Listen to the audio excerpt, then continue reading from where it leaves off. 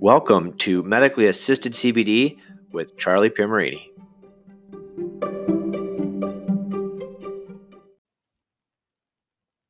Hi guys, and welcome back to Medically Assisted CBD with Charlie Pimarini. Our goal this year has been to try and at least produce one podcast a month to continue to bring content and value to the community. And as many of you know, or you may not know, I'm a practicing physician assistant. So I try and come at this from a medical standpoint in order to educate you on how it really works, how it works in the body, how it interacts with medications that you may be taking.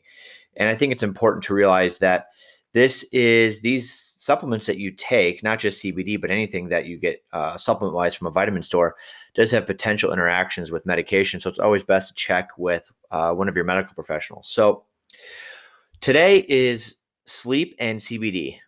Sleep, we spend almost a third of our life sleeping. A lot of people don't sleep well. And I think it's become very apparent over the last couple of years that sleep quality, not just sleep length, but quality, is becoming so much more important and so much more relatable to different types of diseases, and especially chronic disease, hypertension, diabetes, stress.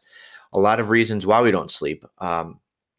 We live the typical American lifestyle, right? We wake up, we go to work, and we work all day. We use stimulants to keep us up.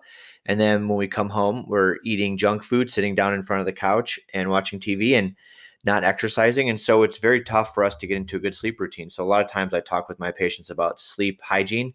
And that's something we'll go over a little bit later today in the lecture. But so let's first define what sleep is and go a little bit about sleep. I'm not a board trained sleep physician, but can give you a little bit of a background, and then we talk about how CBD can help with your sleep. So what is sleep? So the anatomy of sleep. So when sleep starts, we have 5 parts of our brain that really help to control our sleep. The first one is the hypothalamus. This is considered our sleep center. It's in the middle of your brain, and it receives signals about light exposure and controls behavior related to light and dark. When it's light outside, you're up and you're doing stuff. And when it's dark, you want to go to bed. That's controlled by the hypothalamus. That's just a portion of your brain, hypo meaning below, and it's below your thalamus. So the brainstem. The brainstem releases neurotransmitters to promote rest to the hypothalamus and to relax muscles. So the brainstem is going to sense the nighttime, and it's going to release neurotransmitters that go back to your hypothalamus to tell your body that, you know what, it's time to go to sleep. We need to relax. The thalamus is kind of our central, I've heard it described as like the central station. Everything, all this neurons, all of our stimuli come in there, and then the thalamus kind of disseminates these signals. So the best example is the shirt on your back. You obviously don't realize you're wearing a shirt until now. I just made you realize that. But these sensations from your skin go to your thalamus, but your thalamus decides that, you know what, that's not really relevant to what we need to do right now. We're not going to alert the body that this is something that we're feeling immediately. And so you don't feel it until your attention's brought to it. Now, the thalamus does the same thing for sleep. So when you're ready to sleep, it relays external senses, right? So darkness, sunset, a lot of things that are related to sleep hygiene, having a cool room, things that prime your body to get ready for sleep. And so it shuts off in the beginning of sleep because you don't want it to be sensing all these things going on. Is your partner next to you rustling around? Is there a dog barking? Is there an airplane flying overhead? But in the beginning of sleep, it shuts off. But during REM sleep, it's actually active. And that's why we'll get into it. That's why a lot of times during the dream state, you're able to sense things and the dreams seem so real. The next is the pineal gland. A lot of people know about this one. It's sometimes I've heard it referred to as a third eye. Directly in the back of between your eyes in your brain. This is the one that's really important. It releases melatonin. Melatonin is a hormone. We're finding it's actually not just for sleep. It actually has potent anti-inflammatory effects. A lot of people take melatonin supplements to help them sleep. And this is all part of the sleep pathway. The melatonin is released and it tells your body, it cues yourself that it's time to go to bed. It's time to sleep. And anyone that's taken a melatonin supplement understands that when you take that, you do feel sleepy and sometimes groggy in the morning. The next is the amygdala. The amygdala is a part of our brain that is responsible for emotions. This is most active during REM sleep when we're having dreams. You may have had a dream of a past loved one, or a dream of something you did, 10, 15 years ago, and you can feel those emotions attached with seeing a deceased loved one, or seeing a friend that you haven't seen in many years. This is because that part of your brain that is storing these memories actually becomes active during our REM sleep. And it's all part of memory, what they call memory consolidation. So taking thoughts and actions that you've did throughout the day and consolidating this into memory inside the hippocampus. And research has shown that a memory that has been associated with a emotion, good or bad, does get primed and has a little bit easier time of being stored and recalled. And that kind of plays into PTSD too. So what is the sleep mechanism? So there's two mechanisms for sleep. The number one thing a lot of people know is the circadian rhythm, right? It's our biological clock. This takes external cues, light, time of day, temperature, and directs the function of sleep and wakefulness. Okay. It tells our body that, you know what, it's becoming dark. Let's lower our core temperature. Let's start to decrease our heart rate. It's time to get rest and ready to relax and get to bed. A lot of people's biological clock and circadian rhythm gets thrown off. When you have jet lag, that's part of jet lag. You go from one coast to another, you change multiple time zones. Now your body is, it may be nighttime where you just flew to, but in your clock where you are from, it's still afternoon. So sometimes your body is not able to take these cues externally and then put it together internally because it's very confused about what's going on. The next is the sleep-wake homeostasis. So this tracks our need for sleep. This reminds us to sleep. It regulates sleep intensity. And so what happens is the intensity of our sleep increases with every hour we're awake and causes us to sleep more and deeper every hour that you're awake. Makes sense. You try and pull an all-nighter from studying, or your kids are waking up in the middle of the night. You're missing out on sleep. So your body tries to compensate by creating more and deeper sleeping mechanisms to get us that restful sleep. It's only been within recent that we've realized that sleep isn't just, we don't need it just to, consolidate memory. If you don't, there's only, a couple published studies about how long you can go without sleep. You can go a few days without sleep until you'll become delirious. They've done studies about residents in medical school that have pulled a 12, 20, 24-hour shift, and they've tested their reaction time and their memory. They're basically impaired. It's basically the same amount of impairment, memory, reflex-wise, and functionality as if you've had a few drinks. So it's very dangerous, and people know that. If you've suffered from any sleep disturbances, you understand how frustrating it can be. So, what are the stages of sleep? How does this work? Because we just don't fall asleep and stay asleep. So our body goes through 3 stages of sleep, and the 2 main types of sleep are REM and non-REM. Everyone's familiar with REM, and we'll get into that. But what is the non-REM? So stage 1 is the changeover from wakefulness to sleep. It takes several minutes, and it takes that's kind of the period of time when you're starting to fall asleep and you start to feel a little bit relaxed, and you're starting to get into that deep zone of I'm starting to fall asleep, but you really aren't asleep, and you still can be awoken very easily. Your heart rate is decreased, your breathing is decreased. It takes several minutes, our muscles relax, and you have those occasional muscle twitches. Those muscle twitches are your parasympathetic taking over and your sympathetic system going on sleep, and you're losing the connectivity between your brain and your muscles, so you're not jerking as much when you're sleeping. So the next stage is the stage 2. This is where you start having some of those myoclonic jerks, when you start jerking in your sleep and you feel like you're kicking, or you maybe feel like you're falling. That's our body detaching itself from the muscles and getting our body primed and ready to go to sleep. And that's stage 2. Stage 3 is considered deep sleep. This is when you're difficult to arouse. And this is where you spend a lot of time here in the beginning of your sleep. And then as you go throughout the night, you spend less and less time in stage 3. But stage 3 is the deep sleep. And what people don't realize is when we sleep, we're going through kind of a sub-awakeness at stage 1. We go to stage 2, go to stage 3, go to REM, and go up and down. You're going from stage 1 to stage 4, and you peak and valley in between all of these stages throughout the night. So you're not just staying in one stage. You're going through all these stages multiple times. And that's what gets you the most restful sleep is when you're going through you're cycling through these sleep stages. And that's what the problem with sleep medications like Ambien, they get you into a deep sleep, but you're not into a restful sleep because you're not going through these sleep cycles as you need to be going through. Now, the next one is REM sleep. Everyone's familiar with that. It's about an hour and a half after we fall asleep. This is where we have our dreams. This is rapid eye movement. This is where our heart rate and breathing are closer to the wakefulness pattern. So you actually are kind of close to becoming awake in this REM sleep. Your amygdala is active, right? Your memory system is active. Your emotions are active. You're you're able to sense some stimulus. And this is what's creating some of these vivid dreams that people have. You're able to sometimes to taste, to smell, to feel from this dream. You're like, man, I just had this dream about so-and-so and it felt so real. That's because your brain is telling you that with these emotional centers and these tactile centers, that this did feel real.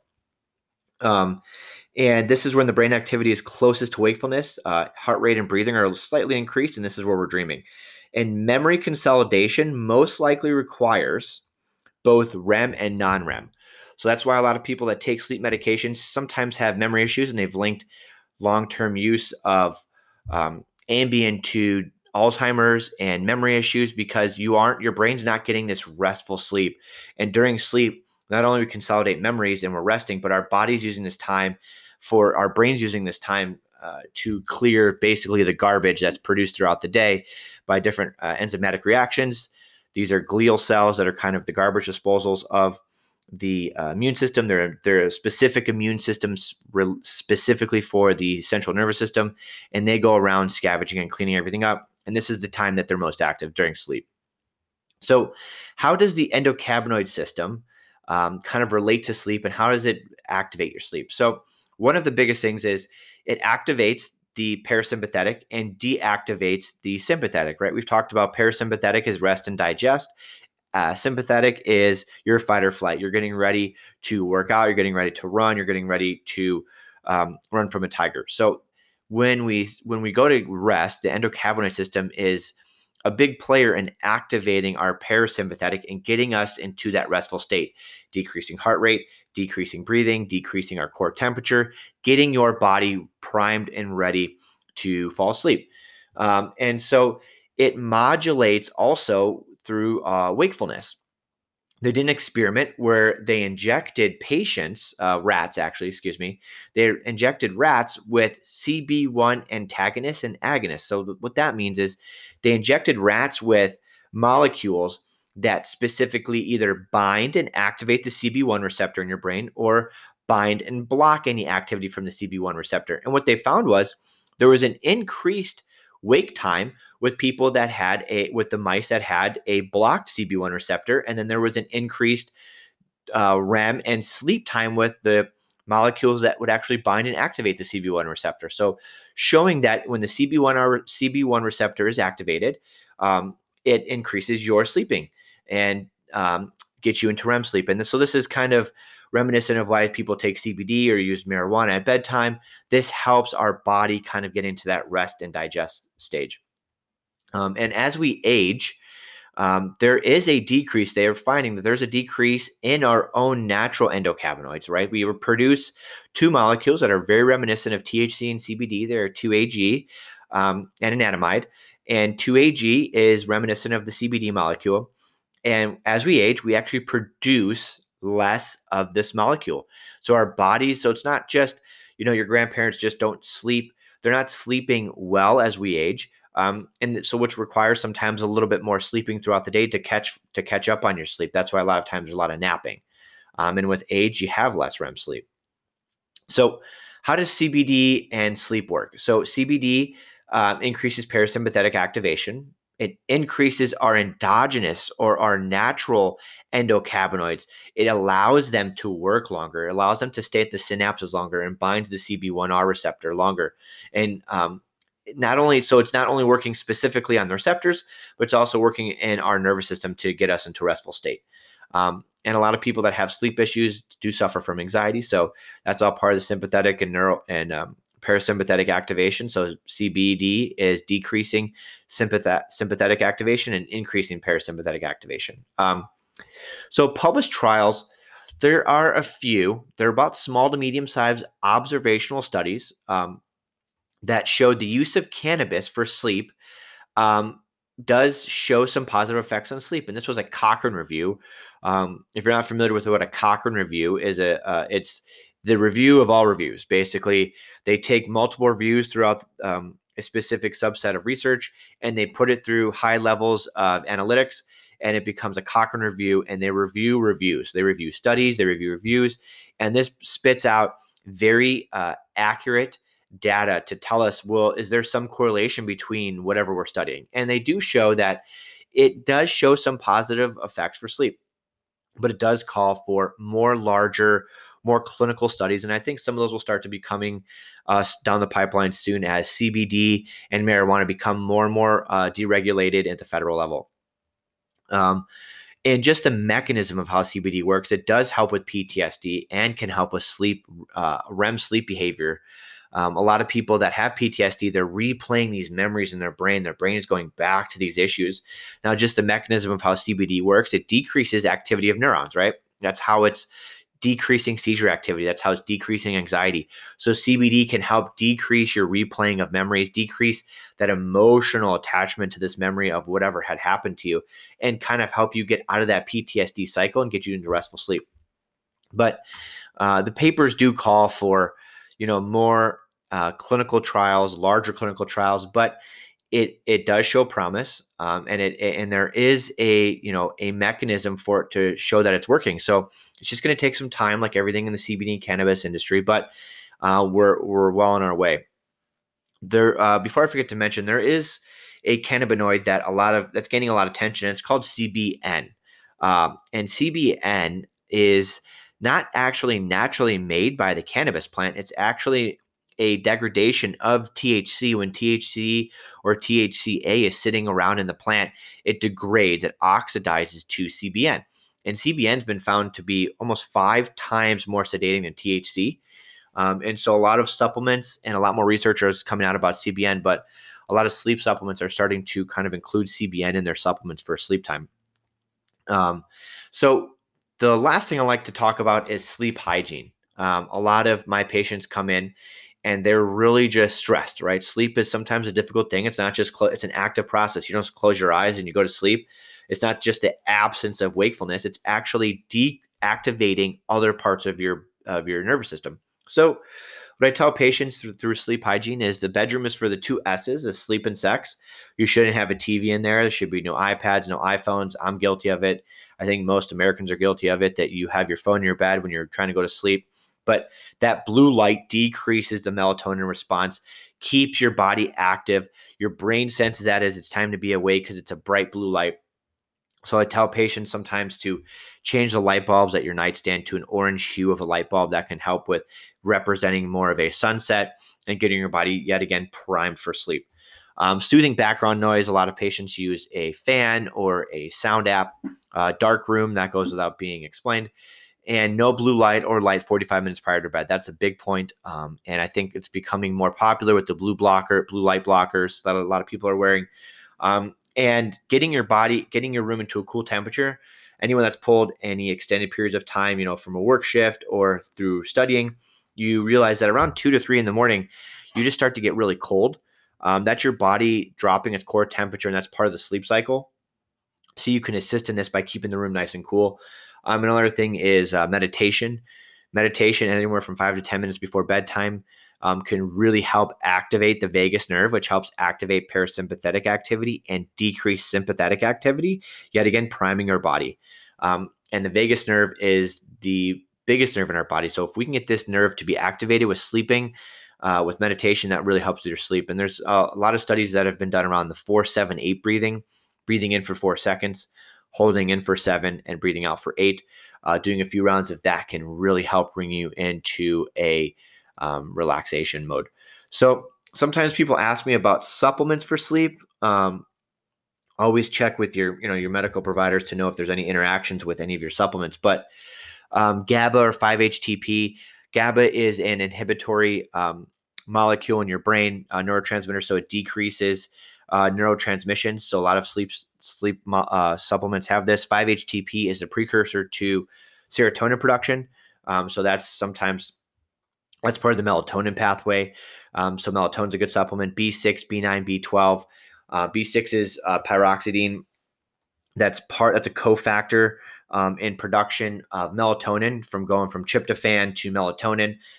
That's why when you eat the turkey dinner, you may realize you feel a little sleepy. It's because tryptophan is in high levels in turkey and it gets converted to melatonin, but it needs B6 to help with that. The activated B9 and B12 is part of the SAMe pathway, which is methylation, and that helps with activating different neuroenzymes in our body to help us sleep. Magnesium, zinc are part of coenzymes that are also help with sleep, melatonin production. And a big thing that's becoming, a little bit more popular, lavender, essential oils or teas, chamomile. These things just, again, prime our body to decrease activation. But lavender, essential oils like terpenes that are found in cannabis or hemp are gaining a lot of popularity. There's a lot of these terpenes are aromatic. This is what you smell when you use cannabis or hemp, but it's also able to cross the blood-brain barrier and actually binds to receptors in your brain and induces can induce sleep, can induce you feeling stimulated, like pinene and pine saw. Sometimes you feel stimulated with these type of terpenes, but there's other ones that help with decreasing your alertness and getting you into a good sleep cycle. So to recap, how does CBD help us sleep? It not only does it bind certain receptors in our brain, activating our sleep, but it also decreases our sympathetic activation and getting us into a relaxing sleep mode. So before you take any supplements, I always caution patients to check with your medical providers and see if these have potential interactions with anything that you are currently taking. But if you are able to take CBD, I definitely do recommend, checking lab results, lab reports, and getting a good quality product. And with that is all for today. And thank you for joining us to learn about CBD and sleep.